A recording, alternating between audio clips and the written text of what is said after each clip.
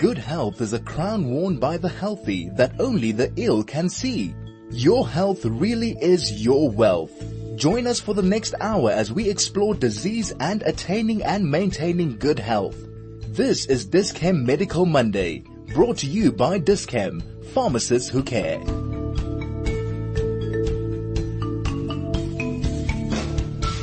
Host Dr. Keith Jackson.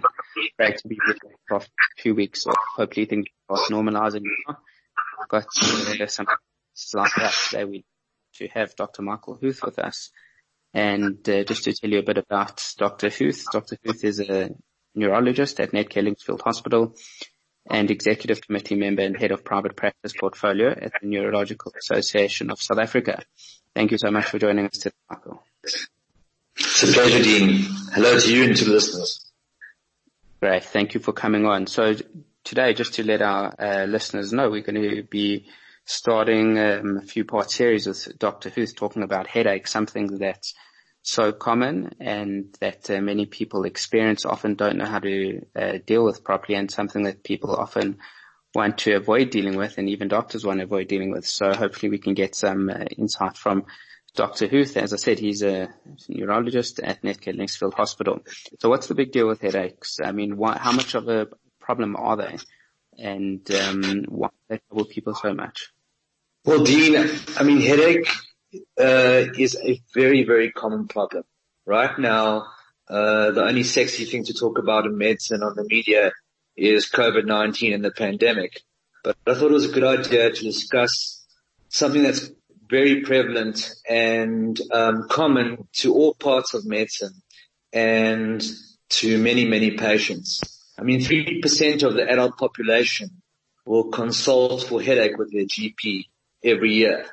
And in terms of a lifetime prevalence, meaning how much a person is likely to experience headache in their lifetime, about 75% of individuals will experience attention type headache, 16% migraine, and 20%, 15% other types of secondary headaches from things like dehydration or not eating enough and fasting or sinus related disease.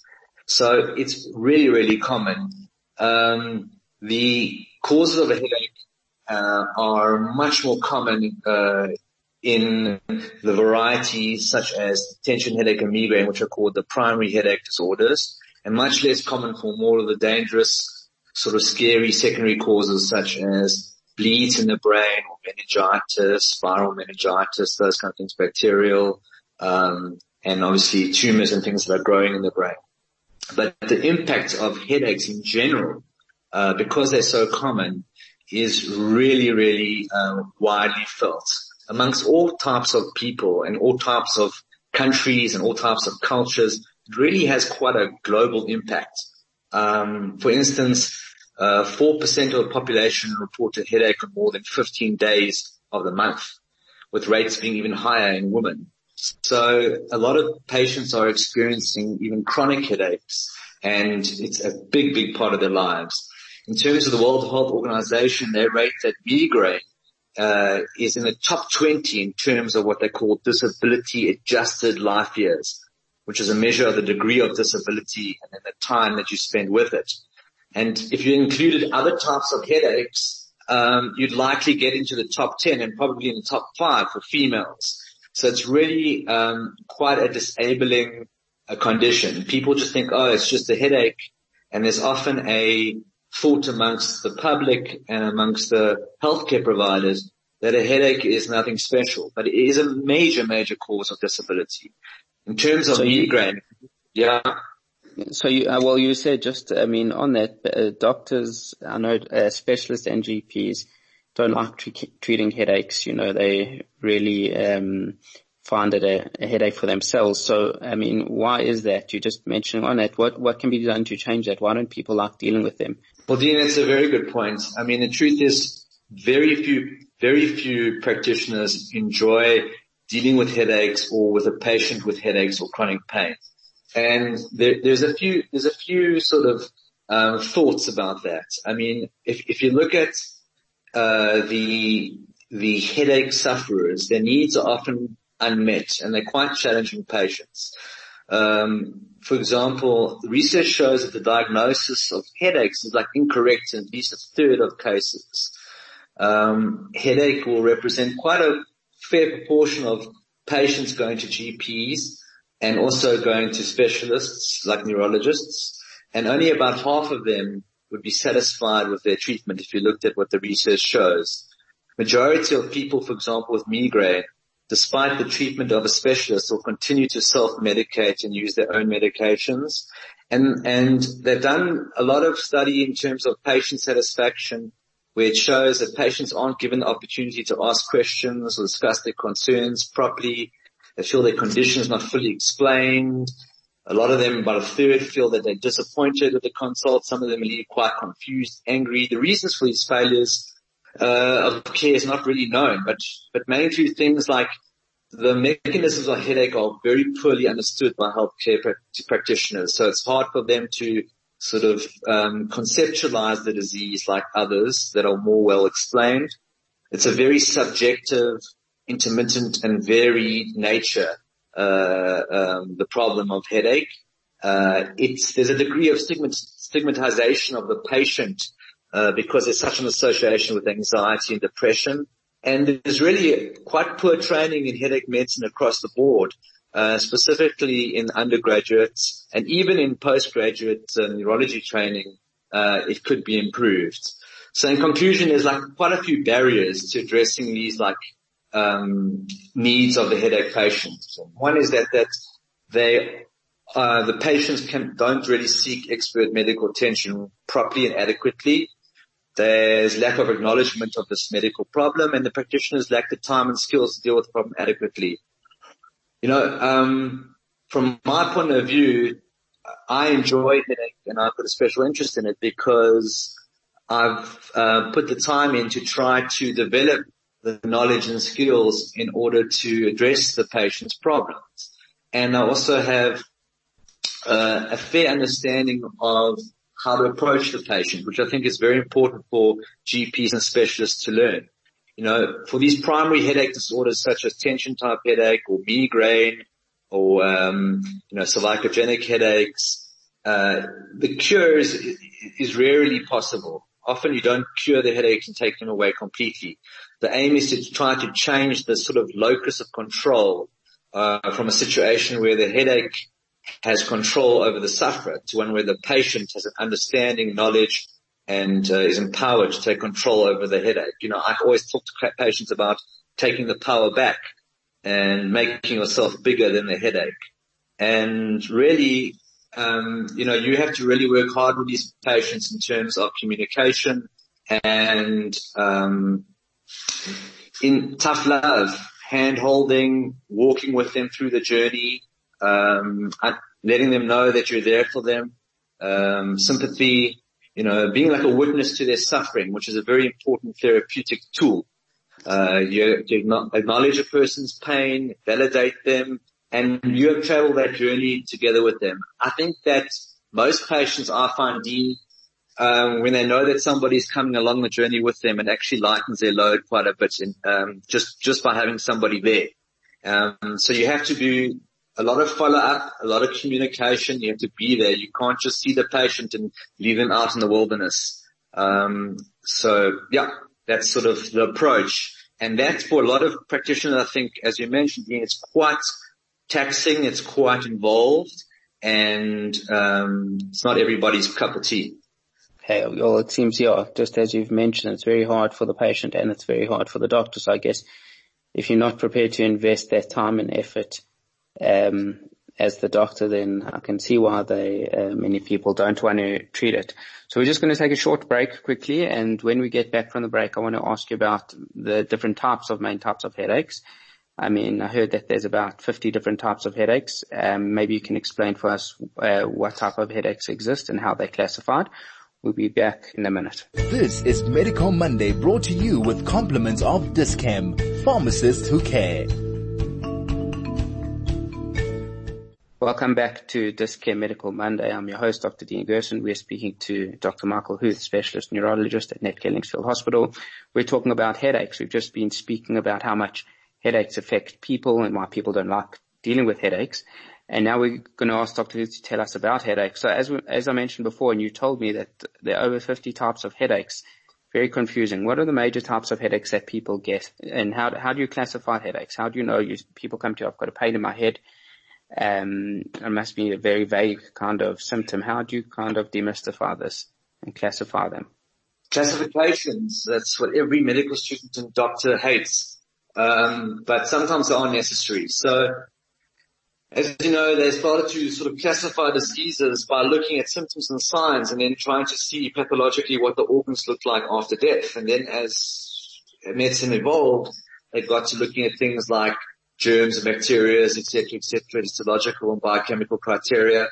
When it comes to headaches, the classification of many headaches is based mainly on observation of the symptoms and then in part response to specific types of treatments. And as such, many of these diagnostic categories and classifications are decided by committees that meet, every once in a while at these big congresses. The International Headache Society first classification, I think, came out in the late 80s and was updated a few times. And they present the sort of formal classification where they have certain criteria for you to meet to be put in a box. Now, in the real world, real time, when you're sitting in front of the patient in your rooms, it's always a good idea to separate the formal from the practical, to have an understanding of the guidelines, to have an understanding of the formal, but to be more pragmatic, and to understand that not every patient reads the guidelines and is going to fit into those guidelines. So, for example, there's a big distinction when you want to classify or diagnose headaches between what we call a primary headache and a secondary headache. A primary headache means that there's no, you can't demonstrate a cause. There's no cause. The headache is the actual disease itself, and it's not a symptom of another disease. When a headache is a secondary headache, it's a symptom of another disease process, so it has a cause. So mostly I would say in primary care, going in terms of headache patients going to GPs, 95% of headaches will be primary. There won't be a cause found. 5% will be a secondary cause. The secondary obviously are easier to treat in some ways because if you correct that cause and you reverse it, you can take away the headache, which is just a symptom of that disease. But there's a very complex interplay of genetic and contextual factors operating in headache, which make primary headaches very, very difficult. So let me just go through some examples. Primary headaches would be things like migraine, tension type headache, cluster headache, and various other sort of trigeminal autonomic cephalalgias and other types of diseases where the only problem is the headache itself. Secondary headaches could be headache or facial pain coming from the neck, the eyes, an eye strain, from nasal conditions like in your specialty, sinus disease, dental problems or problems with the mouth, problems with facial cranial structure. Maybe you've had some trauma to the head or neck. You may have a vascular problem intracranially or a non-vascular problem intracranially like a growth or some sort of tumor. And there are other things like substances, like using a substance, or maybe you've been using something and you're withdrawing from it. So like caffeine withdrawal or a medication withdrawal, infections, all those kind of things. And the secondary headaches, you can see the headache is basically a symptom that if you can treat the cause, you can treat the headache. So that's primary versus secondary. That's the main sort of way of dividing headaches. And then there's obviously episodic versus chronic, which would mean the headache comes in attacks or in episodes such as migraine or cluster headache versus more chronic headaches. Chronic would be defined as more than 15 days of the month. So on an ongoing basis, you could have a tension headache, or you can get headaches from using too many painkillers, etc., which is called medication overuse headache.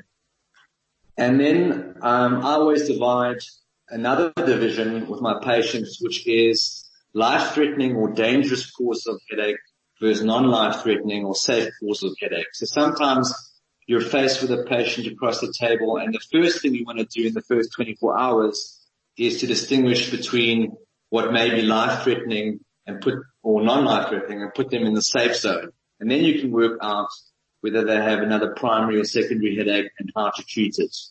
But it's very, very challenging, and we use mostly the history or what patients tell us, the story they tell us, to try to decide and classify what type of headache we're dealing with. And there are many, many times, as I've said. So you've mentioned now that that you take a very comprehensive history. What questions would the doctor ask, or would you generally ask, to help diagnose what kind of headache a person has? So you want to ask a whole bunch of questions. So let me just take, for example, something like migraine, which is probably the most common headache presenting to secondary level care or specialist care. Do you want to explain exactly, maybe give us a little introduction to what a migraine is and then the questions that you ask? So migraines are classified by a cluster of different symptoms. Migraine itself is a very interesting, intricate, special type of neurological disease that, although it does have headache as part of it, it doesn't necessarily have to have headache. And itself is almost in its own category of neurological disease, because it can affect the nervous system either with or without a headache in a very bizarre way. Really, it's either an episodic migraine, which comes in attacks, or can be chronic, where it becomes more than 15 days a month. And it's a headache which often causes disability. You need to stop working, stop what you're doing, or leave school with varsity. You have to go and sort of sleep in a dark room. It's often associated with nausea and sensitivity to light and or noise. It can be a pulsating quality. It's often on one side of the head. It's unilateral, but some migraines can be bilateral. And the duration of migraines are usually said to be from a couple of hours to 3 days. But just to tell you the questions, in order to tease that out of a patient, and put them in that box, you'd have to ask them important things. For example, first thing you would ask them is the circumstances and the age of the onset of their headaches. So, for example, migraine invariably starts in childhood with adult life. Migraine clusters can also be post-traumatic headaches that can come after a person has suffered a head injury. In the sort of peripartum pregnancy time, that's a very hypercoagulable time when you have a lot of clotting. So there your headaches might be related to thrombosis or clotting in the brain, in the veins of the brain, which can be quite serious. And for example, if a person's having their first headache after the age of 50, that's often a secondary headache. And there we have different types of diseases like temporal arteritis, which is inflammation of the arteries around the skull, which might be a cause. So the age of onset and how the headache starts is the first question to ask when meeting the patient. Then we ask about things like the location of the headache. You know, we know that migraines and that family of headaches is quite unilateral and often on one side. Cluster headache, for example, is almost always unilateral. A tension headache is usually bilateral, both sides. And often, sometimes focal pain can alert to the possibility of local pathology originating in the neck or somewhere around the skull. Other questions to ask are things like severity and the quality or character of the headache. So we ask patients to rate their headaches on pain scores and pain scales. Basic ones are like from 1 to 10. And this can be used for both the diagnosis and for monitoring of the treatment and response to treatment. And then, severity is very important because a tension type headache might be quite mild, but the pain of a cluster headache is absolutely excruciating. You can think of like that ice cream headache you have when you eat like cold ice cream, times that by 10, and you have that for 2 hours straight. It's like paralyzing and debilitating, yeah. Absolutely. In fact, cluster headaches are called suicide headaches. That's their nickname, because it is known to cause patients to commit suicide. That's how serious it is. It's actually a life-threatening headache. Patients can be seen for 2 hours pacing up and down, hitting their heads against the wall. There's really, excruciating pain, red hot poker type of pain around their orbit. Other things about the quality, like a migraine is pulsatile, tension is more like a dull ache or like a tight band around the head. Important clues about the onset of the headache is something called a thunderclap headache. Maybe I should just tell you what a thunderclap headache is, because I think it's quite important for the listeners to know. And thunderclap headache, like the noise of thunder, is a headache that comes very, very quickly and within 60 seconds builds to its maximum intensity.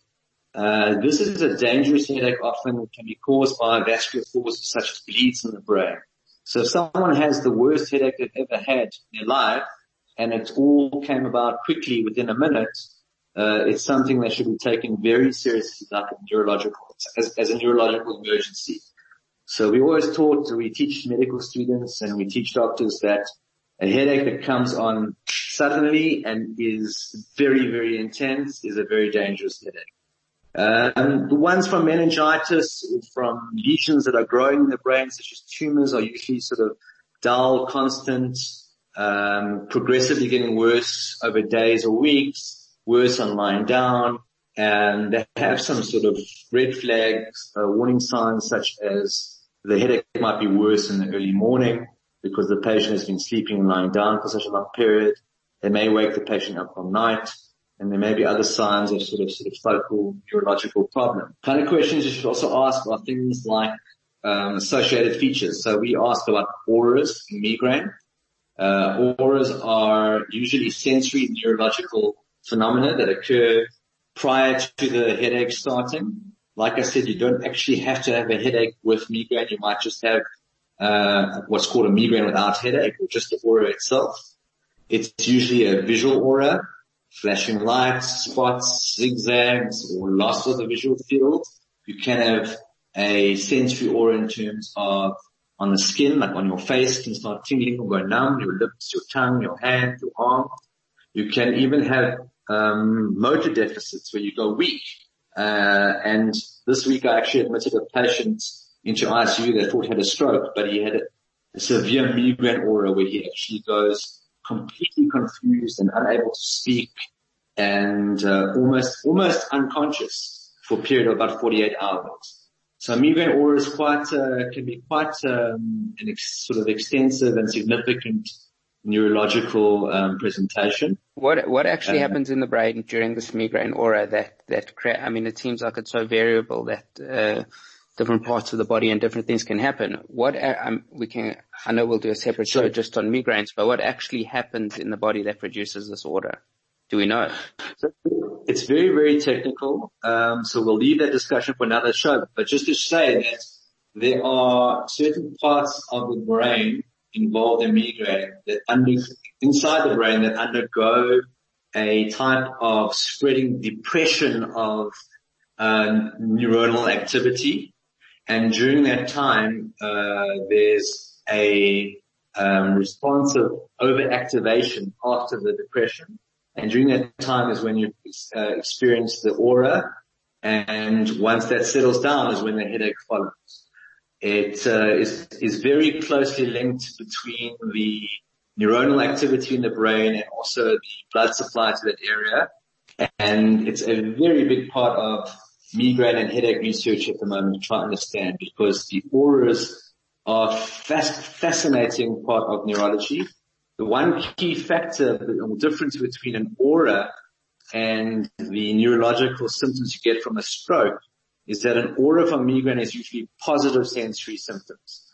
So you see like flashing lights or you get tingling, etc. But a stroke sensory symptoms are more negative, which means more loss of vision and loss of sensation, loss of numbness. So if somebody has positive symptoms, it's more likely aura, and negative symptoms are more likely from a stroke. And usually, obviously, the auras we know last between sort of 10 to 30 minutes, can be up to 60 minutes, whereas a stroke is much more persistent and longer. Okay, so we're going to take another short break, and when we come back, we're going to carry on talking about your approach to diagnosing headaches and then we'll speak a bit about the treatment. We'll be back in a minute. This is Medical Monday, brought to you with compliments of Dis-Chem, pharmacists who care. Welcome back to Dis-Chem Medical Monday. I'm your host, Dean Gerson. We are speaking to Dr. Michael Huth, specialist neurologist at Netcare Linksfield Hospital. We're talking about headaches. This is the first in a few-part series, and we're talking about what Dr. Huth does and what doctors do to diagnose headaches, their steps that they would take, what they would ask. So, do you want to carry on from where you are? We're talking about migraines or questions you're asked to kind of differentiate what headache the patient actually has. Yes, so I mean, the process of diagnosing a headache really is done on the history of the patient. Most patients, when you examine them with headaches, are not going to have all kinds of weird and wonderful neurological signs, and then they're going to have a normal neurological examination. They're going to come with head pain, and you wouldn't be able to tell them on the examination any different from a normal patient. You know, they did study and research on interactions between doctors and patients. They showed the average time that a patient's allowed to talk before the doctor interrupts them is 18 seconds. And if the doctor didn't interrupt him, it would be 150 seconds. So I think the first thing that we try to do in headache medicine is we try to actually shut up and not talk and let the patient talk and listen. So listen to the patient and let them tell you their story. And then you can guide them to all the sort of information you need out of them. Really, sometimes if there's some difficulty, I will bring out some charts or some headache sort of impact scoring systems, and the patient can help with that. I ask all my patients to keep a headache diary, which is very informative. And nowadays we use a headache app. So if you know any patients who have headaches who've been with me for the last 18 months to 2 years, we use a headache app called Migraine Buddy, which is world famous and is superb. I mean, they can record all kinds of information there on a daily basis. You can even email it to me at any time and keep in contact with me. We write clear and sort of structured, strategic management plans for the patient. I sort of show them and direct them to educational material and support groups. And like I said before, I hold their hand and go along the journey with them so they know that somebody is there. Really, again, just the important questions: location, age of onset and how it came about, severity and quality, associated features, precipitating or exacerbating factors, what relieves the headache. We know that lying in a dark room relieves migraines. We know that sometimes a tension headache can be relieved by either relaxation or even sometimes exercise. I always ask them about their family history because there's a strong family history, for example, with migraine. About 50% of migraineurs, people with migraine, will have a parent, and 80% will have some first degree relative with migraine. So I always ask about family history. I need to ask about their social and employment history because stressful life events cause headaches. Obviously alcohol, smoking, drugs, all that might be sort of significant. And then I ask about their medication use and their past headache history. And very important is their analgesic use and their use of anti-inflammatory drugs, etc., and over-the-counter medications, which is a very, very big factor in managing headaches. Okay, so can we talk a bit about the workup, or what tests do you need to do for these patients? So once you've taken the history, you're almost certain that you could start to put the patient into a diagnosis. Like I said, mostly your examination is going to be normal, and then you're going to decide what tests you want to do. Really the tests are done usually to exclude secondary causes or secondary headaches. So if you're worried about sinuses, eye strain, dental problems, you think something's happening inside the brain or with the neck, then you need the tests to show what the problem is. Sometimes the tests are done to reassure both the patient and doctor, and that can be not only an investigation but a form of treatment, because once the patient gets reassured, a lot of stress is released and you can even diffuse the headache sometimes. I think that the main sort of tests we usually do in private practice in the private sector in South Africa are MRIs and CAT scans. The CT scan, which is an older sort of less specific tests, in terms of looking at detailed structures within the brain is probably best after trauma, or if you're looking for a bleed, because it's quite sensitive to pick up blood, and it's good for obviously looking at the bones, pick up fractures. But if you're not dealing with that kind of situation, then an MRI is called for. And really the MRI will show you all kinds of structures of the brain, including, you can include arteries and veins, and look for clots and look for blockages, and look for abnormalities in the vascular structures. And it's quite an extensive test, and often provides a lot of relief in terms of enabling the doctor to take that patient and put them in what we call the safe zone. Once I feel like they're in the safe zone, kind of breathe a sigh of relief, and you can move on in terms of your diagnostic journey and trying to help the patient.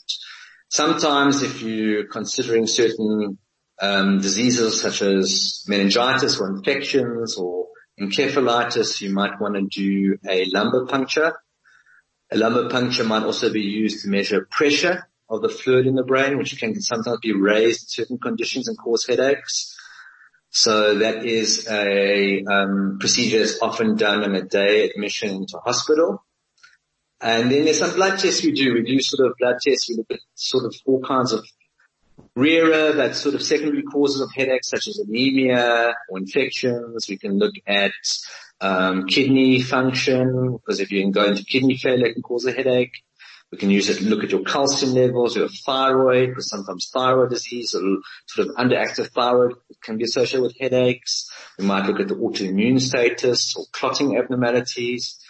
So blood tests might be called for, and it depends really on the patient. If a patient comes to you with a history of a headache every day for 15 years, it's very unlikely that there's anything growing or very sort of pathological happening, occurring inside that brain, because it doesn't sit around for 15 years every day. It would have affected the patient in a much more severe manner much earlier. So those kind of patients we are less likely to scan early compared to a 60-year-old with a new onset headache of 2 weeks who never had a headache before in their life. So really it depends on the patient and the clinical setting, how extensive we are and how quick we are and aggressive we are with our investigations. Okay, so on an MRI, would you see something if a patient had a cluster headaches or migraines, or would that MRI just, as you said, be there to put them into a safe zone?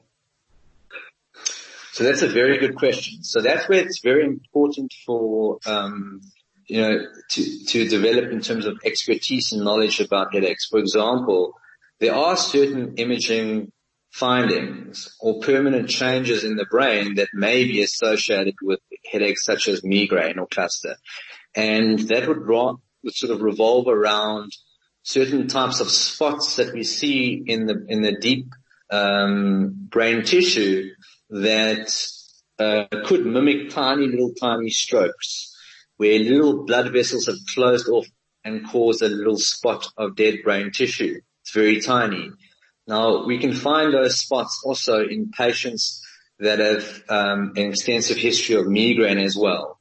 So it's very important to know that it's quite a common cause for finding those type of spots in a younger patient who doesn't have the typical stroke risk factors such as blood pressure, smoking, or diabetes, etc. So there are changes that do occur in the brain on MRI in primary headache disorders, but often, specifically in the common things like tension type headache, the brain scan is completely normal. Okay, so that I guess it gives you answers like that you've ruled out certain things, but then you need to carry on looking. But you said you've already placed them probably into a box from your history. So what are your basic approaches to treatment now that you've kind of got an idea of what kind of headache the patient has? Well, we will talk more about the treatments of different common headaches, hopefully in the future sessions. But just to say, in the general sort of way we look at treatment of headache is that we divide it into what's called acute or abortive treatment or therapy. So that would be things that you would take, medications you would take, or procedures you would undergo in order to stop a headache that's happening. And there, you have to look at things like the speed of onset of the treatment, its effectiveness of pain relief, how much the headache would come back after you stop that treatment, and then obviously the side effects and how easy it is to administer the treatment. And there we look at sort of, the outcome measures of things like, the portion of attacks that are stopped. So how easy and how many migraines or this type of headache can you stop with such and such a therapy? So that's like the acute abortive therapy.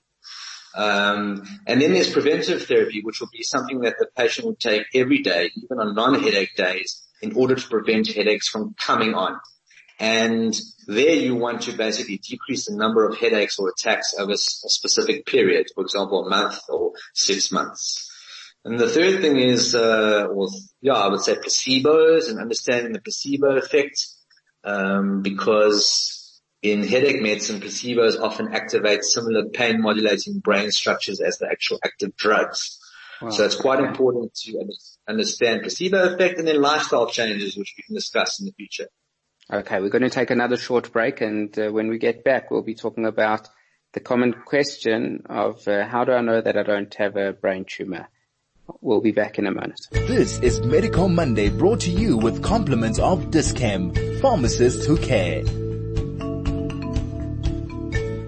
Welcome back to Dis-Chem Medical Monday. I'm your host, Dr. Dean Gerson.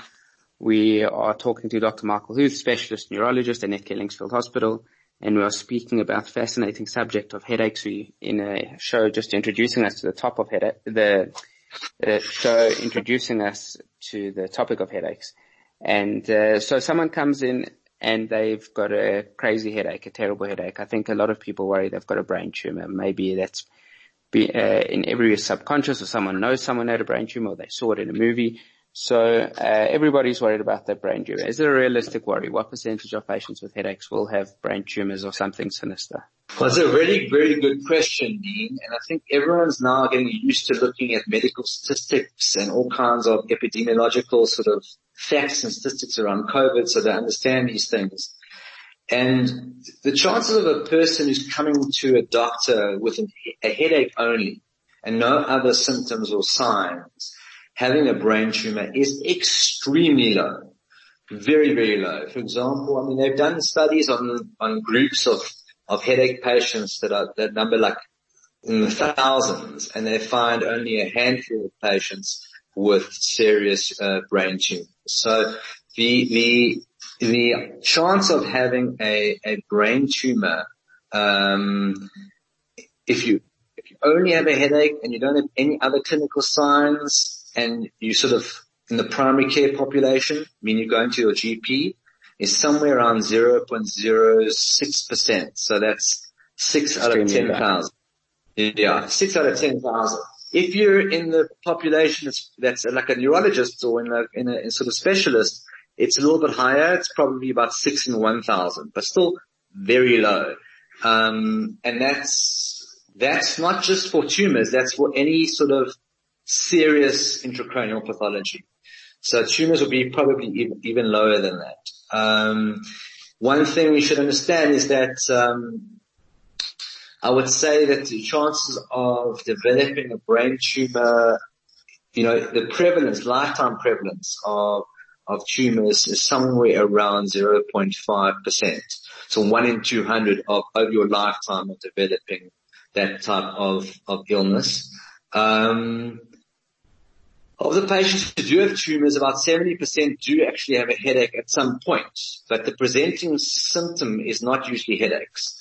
Actually, brain tumors, if you ask most neurosurgeons and neurologists, they present with other things like seizures or weakness or change in personality or loss of smell, as you know, as an ENT. And the actual headaches, probably only about 10% of brain tumors, 10 to 15% present with headache. But the headaches might come later on in the disease. I think what you have to understand is that a headache is taken as serious usually when it shows one of what we call the red flags. The red flags might be something that happens on the history of the story of the patient, or it might be something that the doctor sees on his examination.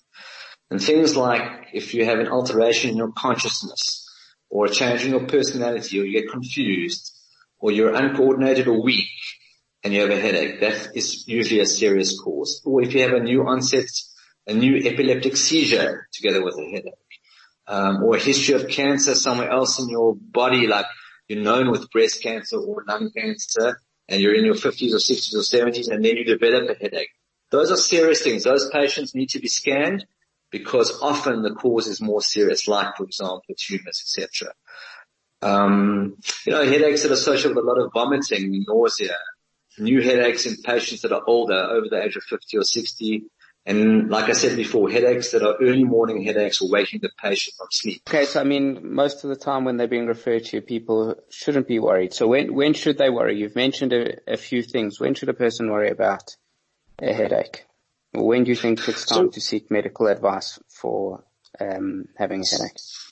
So I really think that everybody needs to be aware of the symptoms which could be a neurological emergency, just like they're becoming more and more aware of symptoms that may be, for example, a heart attack or a stroke. You need to be aware of when a headache might be serious.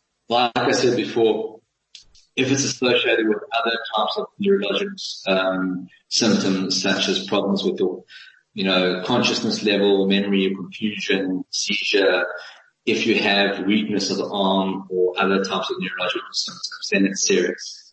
If it happens like a thunderclap, meaning you have a very intense headache, maybe the worst headache you've ever experienced in your life, and it came upon you very quickly like somebody hitting you in the back of the head with a bat, i.e. it came within seconds, that could be a serious sign because that could be a vascular cause, such as a bleed in the brain or a clot or something like that.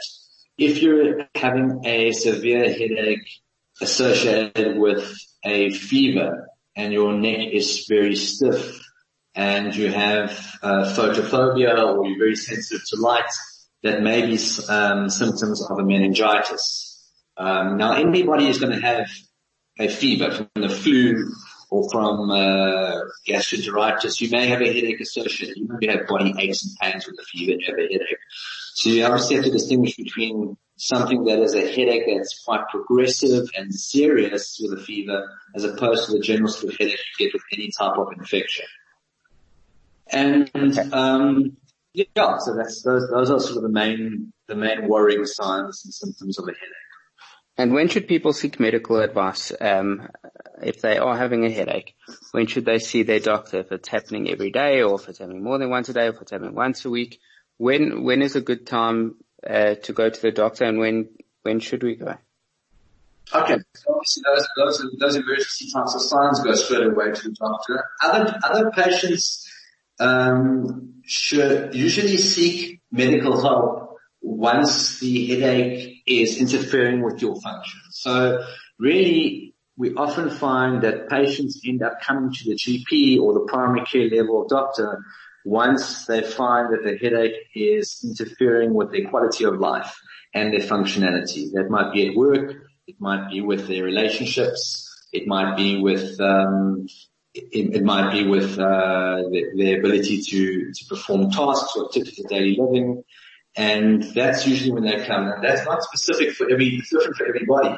It's varied for everybody, and it really depends on the patient. Certainly, in terms of migraine, which is one of the commonest headaches, we would not be looking at actively intervening or treating a patient who has one migraine per year. But a patient who's a very high level functioning person who can't afford to be off work, who has one migraine per month, might need treatment, active treatment, and quite aggressive treatment. So it really depends on the impact. 50% of patients with migraine feel like they're more likely to argue with their partners and children because of their disease. And almost 90% feel that they can't do household work and chores, which is very important because of headaches. Roughly half of them think that they're often missing like social and family gatherings, and they like avoid making plans with their friends, etc. So when those kind of things happen, it's best to seek care. And I would recommend you attend to your general practitioner and discuss with them whether a neurological referral is appropriate or not. Okay.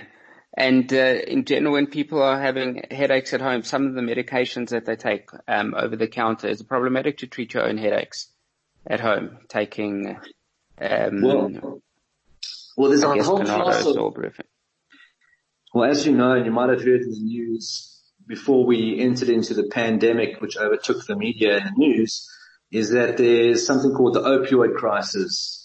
And the opioid crisis is basically the prescribing of opioid medications, painkillers to people, and they become addicted to the medication and causes them severe harm. Really, I do not prescribe any painkillers in my practice. I don't prescribe any analgesics or any anti-inflammatories ever. Most of my work is involving taking people that are dependent on these medications off the medication in order to allow other medication to work on their pain systems. So there's no real role in chronic pain or chronic headaches for painkillers. In fact, the painkillers will go into the body, will make the pain systems very difficult to treat and disturb everything and create their own pain syndromes in order to get the person to continue taking the painkillers. And hopefully we'll have a chance in another series to talk about what we call medication overuse headaches, where patients are taking either too many anti-inflammatories, either too many migraine relievers, or actual painkillers and analgesics. But there is really very little role, if any, of painkillers in chronic pain. Great if you have acute pain. You've had an injury, or you've had an operation, or you have a headache once every 3 months or 6 months. It's fine to take 2 Panado or 2 still pain. But they become big problems when they get taken by patients who are having headaches almost every day or having a lot of migraines. And they really interfere with the treatment. Wow, this is fascinating stuff. And I mean, we've really just scratched the surface. So I'm so glad that you've agreed to do a series with us on the different types of headaches, because I think we underestimate the morbidity that it has on society. If people want to get hold of you, how do they get hold of, what are your rooms numbers, or should they email you? What's the best way to get an appointment with you? So I'm very contactable. I'm easily accessible on email. My email address for my practice is Huth, my surname, huth.neurology@gmail.com. Alternatively, they can call my rooms on 011 647 3559 and book an appointment. Can you just repeat that number for us? 011 647 3559. Thanks so much. Dr. Huth, you've been amazing. Really appreciate you taking out your time to talk to us about headaches, and I look very forward to the next few sessions that we're going to have over the next few weeks and months. Thank you everybody for joining us on 101.9 Chai FM, Dis-Chem Medical Monday. Remember, stay safe, and we will see you next week.